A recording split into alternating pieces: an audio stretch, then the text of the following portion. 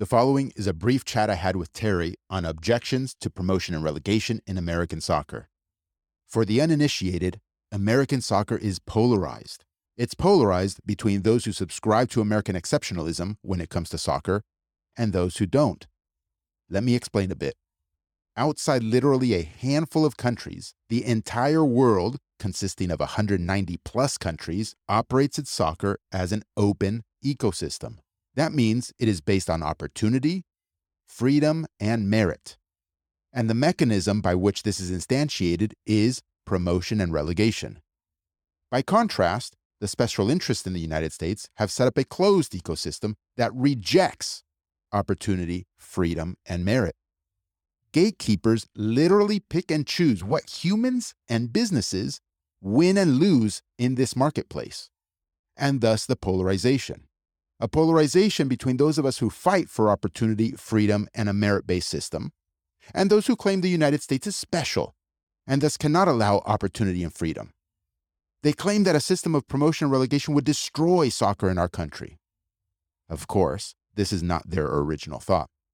They've been programmed for years with this line of thinking by the special interests that have a monopoly on the ecosystem. As such, many parrot objections to promotion and relegation without even understanding what the underlying struggle is about. It's not about kicking a stupid ball around a rectangular field for 90 minutes. It's about whether you believe in opportunity and freedom or you don't. Even supporters of pro-rel haven't seemed to grasp this yet. Now, there's a ton to unpack in these statements, and that's something that will be done over the course of time and episodes. Today is about starting to address a few classic, superficial objections to promotion and relegation. Specifically, Terry and I touch on two classic ones. One, that we can't have pro-rel because the lower divisions don't have the wherewithal to operate in such a structure. And two, that newly promoted clubs park the bus and so makes for poor entertainment value. Spoiler alert, guys, both are bullshit. Again, these chats are totally free flow and unscripted. I don't even know what the topic will be when Terry hops on a call with me. But that's okay. The intention is to get started, then later we'll clean it all up for you. And now, a quick few second mentions of what sponsors this episode. It's the best way to support this podcast, but more important, greatly improve your current soccer situation. First, if you're a coach, you must check out 343coaching.com. There are both free and premium programs for you there. Second, if you're a parent of a youth player looking for how to best put them on a proper path, your solution is at 343masterclass.com. And third, if you'd consider going to a private school for academics, either in the States or in Europe, that also has an integrated soccer program, you should check out acceleratorschool.com. Critically important, these solutions for coaches, for parents, for players are offered from people who have actually done the work and have an unprecedented track record in the United States. All right, I hope you enjoy this episode. We're just scratching the surface here, folks, but it's an important starting point for us to further expand down the line.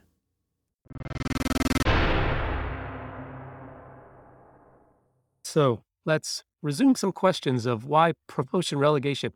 It cannot happen in the U.S., Gary. It cannot happen. It's just too hard. It's harder than landing rockets vertically in the ocean on a barge. It's harder than that. Okay. All right. So I think we covered last time the other sports were thriving under the closed system. Money will dominate and produce only super teams. And then due to the large geography of the United States, travel expenses will become, I can't even read them without laughing, prohibitive for newly promoted teams. Okay, let's see. The next one. Due to the lack of infrastructure at the lower levels, funding is poor because there is a very low investment return for putting money into our lower levels. We have to figure out how to best communicate that the market is dynamic. You cannot ascribe to a lower division team. You cannot ascribe their current financial and infrastructural levels to when the market would be open. If you open the market, the current capacity or capabilities of the existing club changes because capital gets reallocated. More capital influx goes into that club. somebody who is wealthier. I mean, the existing owner, he might have the wherewithal to just say, okay, I'm going for promotion. So I need a new stadium. I need a bigger marketing team with more expertise. I need to get better players and pay them better. He will reallocate his capital. And if that existing owner or group of owners is not capable or unwilling to do that, well, if they're unwilling, well, they won't get promoted. What's the problem? They'll just keep sticking can always around in the second refuse. division or get relegated to the third division. And that's fine. They find their own level. The market will find the level for them. And if they want to figure out how to go up, but they don't have the wherewithal, well, guess what?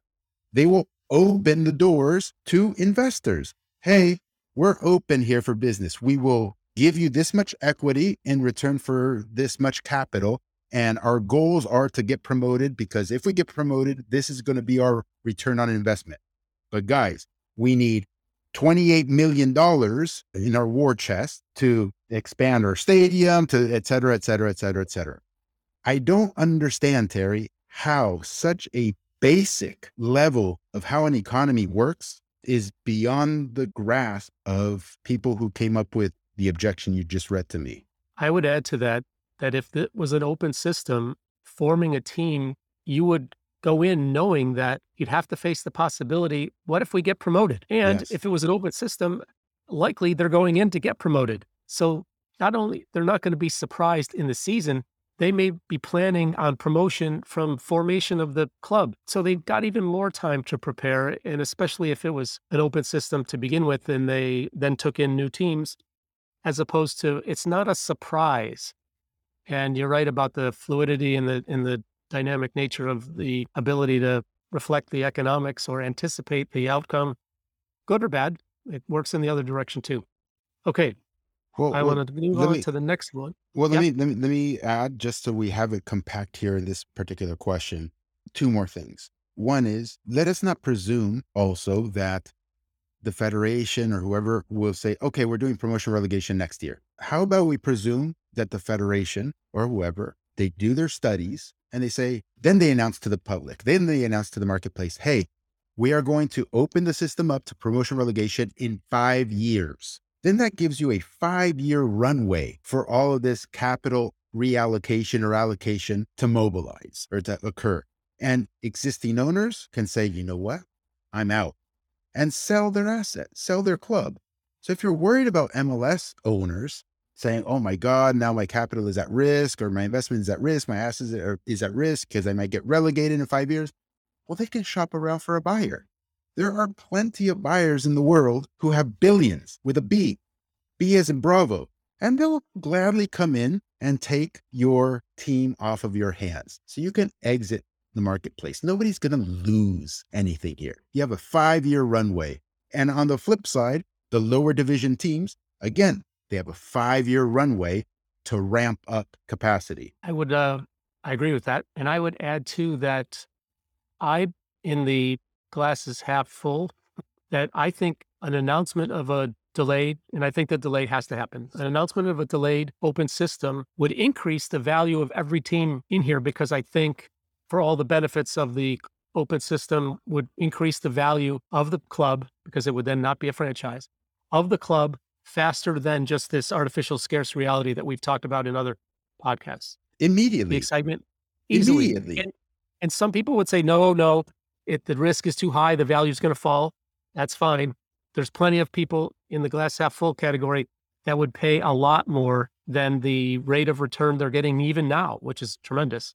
And so I think anyone could bail at the time they want with a handsome profit, and no one would feel sorry for them, nor should they anyways. Nor should they anyways. Why are we protecting billionaire investments? Which, by the way, again, we touched on this elsewhere. Look at how much this investment is as a percentage of their entire net worth. It's nothing. It's not that significant. So it's not like we are doing a moral wrong or a moral harm to the owner who, to their credit, invested capital, did all of these builds because they are builders. Awesome. But we're not harming them.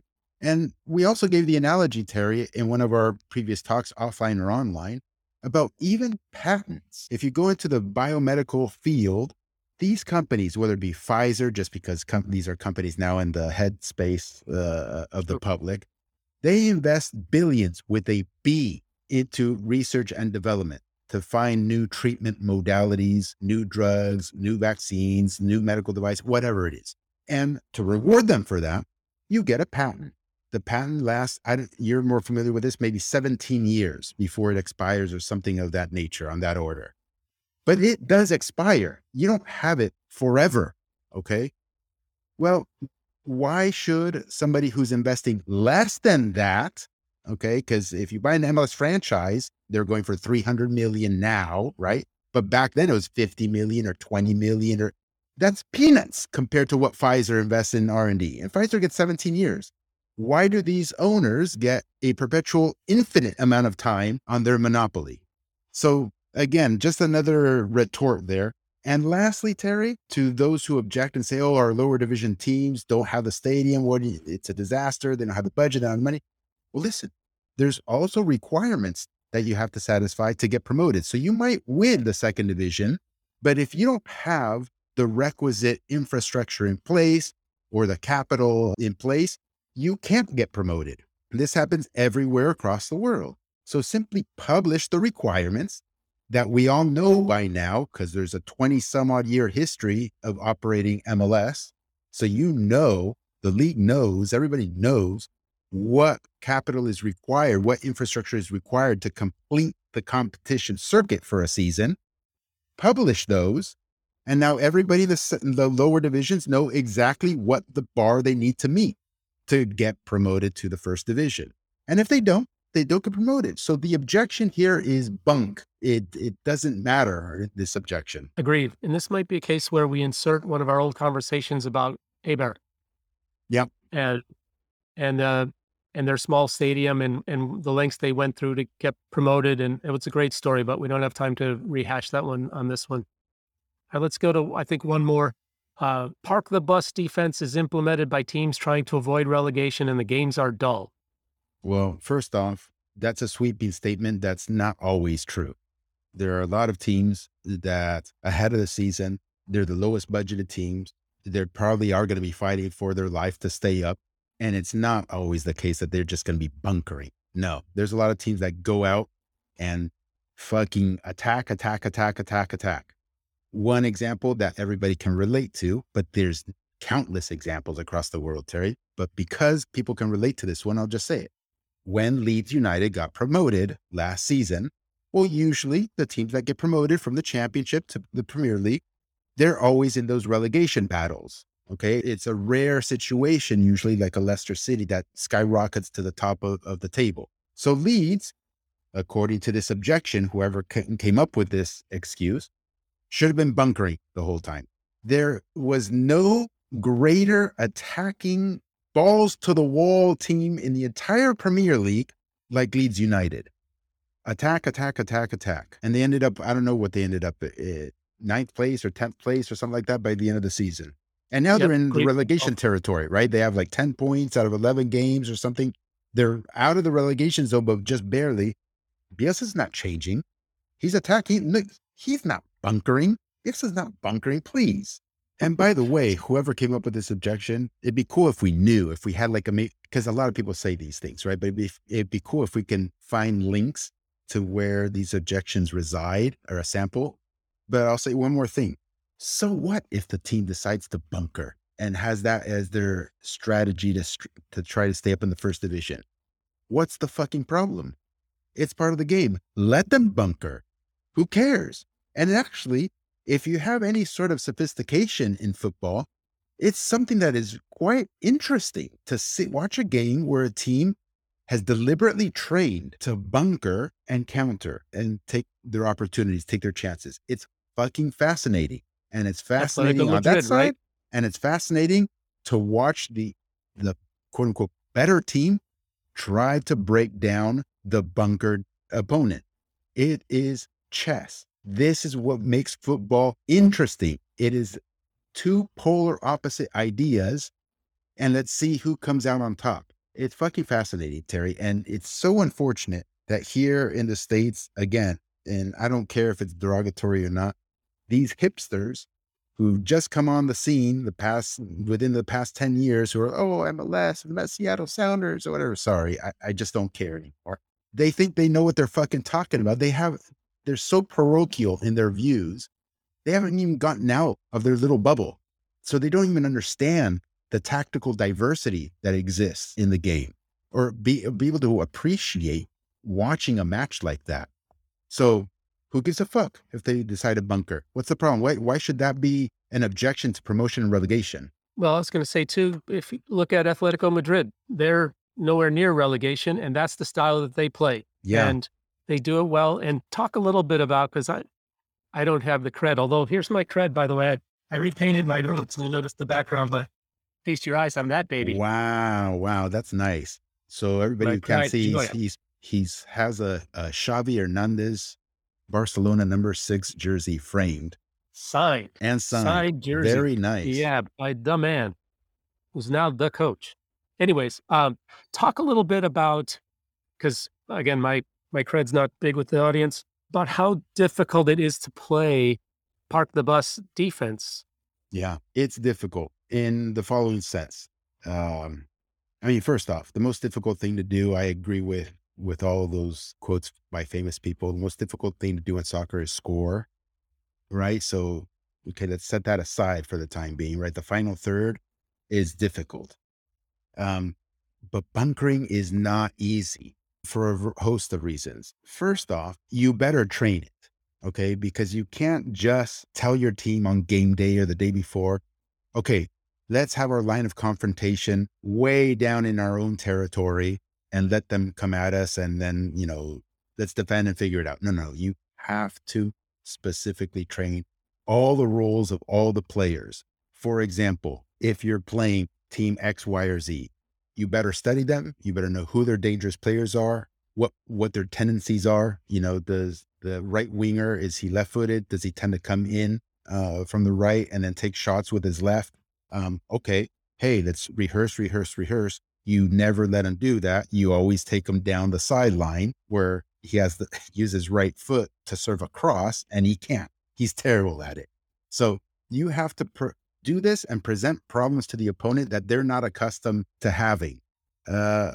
One, how do you ladder mark properly? What I mean by ladder marking is if somebody's a dangerous opponent that could beat you off the dribble 1v1, well, you always have to have a second defender there at the right spacing behind the first defender, such that if the first defender gets beat, it's going to be difficult for the guy to beat the second defender because of proper spacing between the two. Because when the attacker beats the first defender, he has to do that by moving the ball past them, probably 3 or 4 yards. And if the spacing is right, there's the second defender to chop them down and the play's over. Do you have your center backs drift forward if their center striker comes into midfield to try to get the ball? I mean, the situations are countless and endless. And then how do you play out? How do you counterattack? Through the right channel, through the left channel, up the middle? How many people are we going to commit forward? And under what circumstances are we're going to commit forward? 4 guys, 5 guys, the entire team? I'm just spitballing here because it all depends on the manager. It all depends on strengths and weaknesses, but you have to rehearse it, and it's not easy. And furthermore, when you relinquish the ball to the other team, you get fucking tired of defending because they have the ball moving constantly. It's not that their players are moving and running and exhausting themselves. They move the ball. And you, as a defender, you don't have the ball. You have to physically move your body, to cover the ground and cover the space. So you get fucking exhausted physically. And then the amount of concentration required to always be focused and not make a mistake also exhausts you mentally. So by the time the second half comes around, you're already in trouble. Your legs are giving out, your head is giving out, and it's a problem. Yeah, it triggered a thought. I read a good thing about how many goals are scored in the last 10 minutes of the half or the game, and it's the most, by the way, and it's because of mental fatigue. And then I was going to add to that too, the spacing is deceptive on television because you're getting this angle and the TV compresses the dimension, and the goal looks smaller and the spacing looks like it's very crowded, but it's not if you were to get higher and look from above. So the amount of space that the defenders are traveling is deceptive Yeah. in what they need to do. And then I heard a quote not too long ago from Pep, and he said, in those circumstances, we don't move the ball to move the attack. We move the ball to move the defense. Yeah. And then they find the attack and it's usually because somebody fatigues and messes up. Yeah. That opens the door, and then the good teams can punish you right there and trigger in a moment. They recognize the mistake and they pounce, and all of a sudden they score. And now you're down one. Now what do you do? Yeah. Now you're down one. You got to change strategy, and now the game gets topsy-turvy in a heartbeat. So I think it's lost on the average person. One, it looks like it's so dense. How could you get shots off? And the defenders are pretty good at blocking, and then you do compact the space with 11 defenders, behind 11 behind the ball, and it's tougher. But it's not like it looks on TV. I know that for sure. All right, I say we stop there because we're going to run up to a time limit. I don't want to rush things. So let's talk about going forward. We have some more questions that we can go over next time. Anything else you want to inject as far as subject matter that's hot and timely? No, I think that's fine. Now that we only have a few minutes left, I had an idea. Let me see what you think about. So you have more objections, obviously. I think we've covered 4. How many do we have? I've combined one, so maybe 6. We've covered 6? Okay. Yeah, some are really weak though, but That's okay. That's okay. So my idea anyways was, with the remaining few minutes that we've got, how about we play a little game of a lightning round? What if you just read me really quick, one objection after the other that we have not covered, and I have to try and answer it literally in 15 seconds or half a minute or a minute, and then we go and let's see what comes out. Okay, ready? Yep. Ding. ProRel causes clubs to take wild financial gambles. So what? What's the problem? This is a business, and if the owner wants to take wild gambles with their investment, let them do that. All right. Poor teams will never be promoted. Okay. Well, certainly if I want to create a search engine, I'm very poor and I won't be able to replicate Google or exceed Google. What's the problem with that? All right. I should have ordered this better. ProRel pressure causes clubs to make terrible financial decisions in the transfer window signings. That's your opinion, terrible financial decisions. Who are you to determine what's a good financial decision or bad? That's up to the risk appetite of whoever's in charge of the club. If they choose to lose $100 million in a transfer, okay, no problem. Lose $100 million. Okay. Soccer in the U.S. needed stability to succeed after many failures and investments. Let me try that again. Essentially, ProRel would destroy the safety of the investment and dry up the money, is what they're saying. It's completely inverted. ProRel is an open marketplace, and that is what allows greater capital to flow into an ecosystem. What are we even talking about here? I'm just completely clueless of how basic economics works. MLS is doing well. Why upset the situation? Because it is morally wrong to have a closed ecosystem where only a few can benefit at the expense of everybody else. They should be open and everybody should have equal opportunity to compete in the marketplace, not equality of outcome. I have no right to compete in the first division. I have no right to compete in the second division or wherever, but I should have a right to compete for whatever division I merit. Okay. This isn't the opinion of the players union too, by the way. ProRel suppresses player salaries. I disagree. I think ProRel greatly amplifies player salaries because it is an open marketplace for employment as well. So here, clearly, I'm presuming that with an open marketplace, that means that the MLS franchises become independent clubs and they aren't colluding with one another to suppress wages. Instead, they are competing for the services of a particular player. So the player can go to the highest bidder for his services. A 2-division MLS with ProRel between the two would suffice. That's not promotion relegation. That's playing amongst yourselves. That's not an open ecosystem. ProRel overemphasizes winning over development.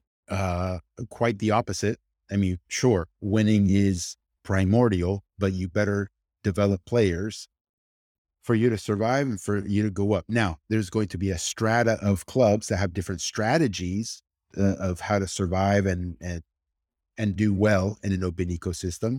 On one extreme, you can have like a Real Madrid, which purchases almost all of their talent from the global marketplace.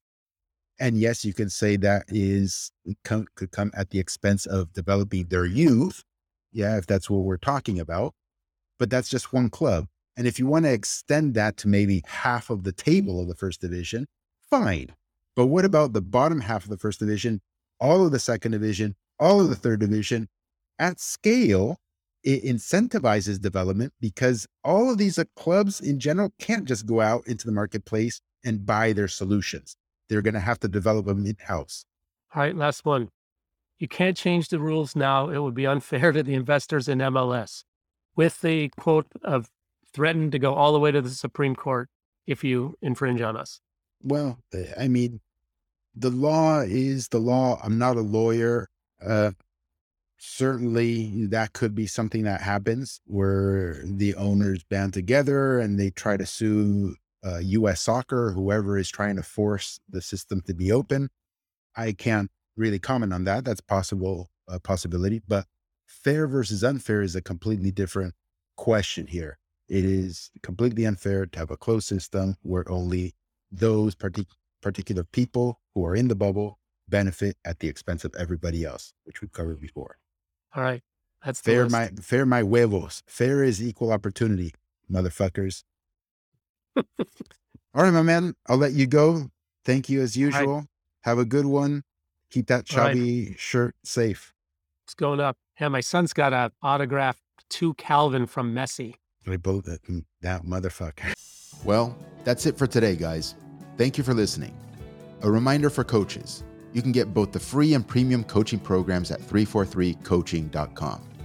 Don't let anyone tell you your teams can't win by playing dominant, possession-based football, while also developing individual players to the highest levels. Nonsense. We've proved it at every single level, and so have hundreds of serious member coaches across the country.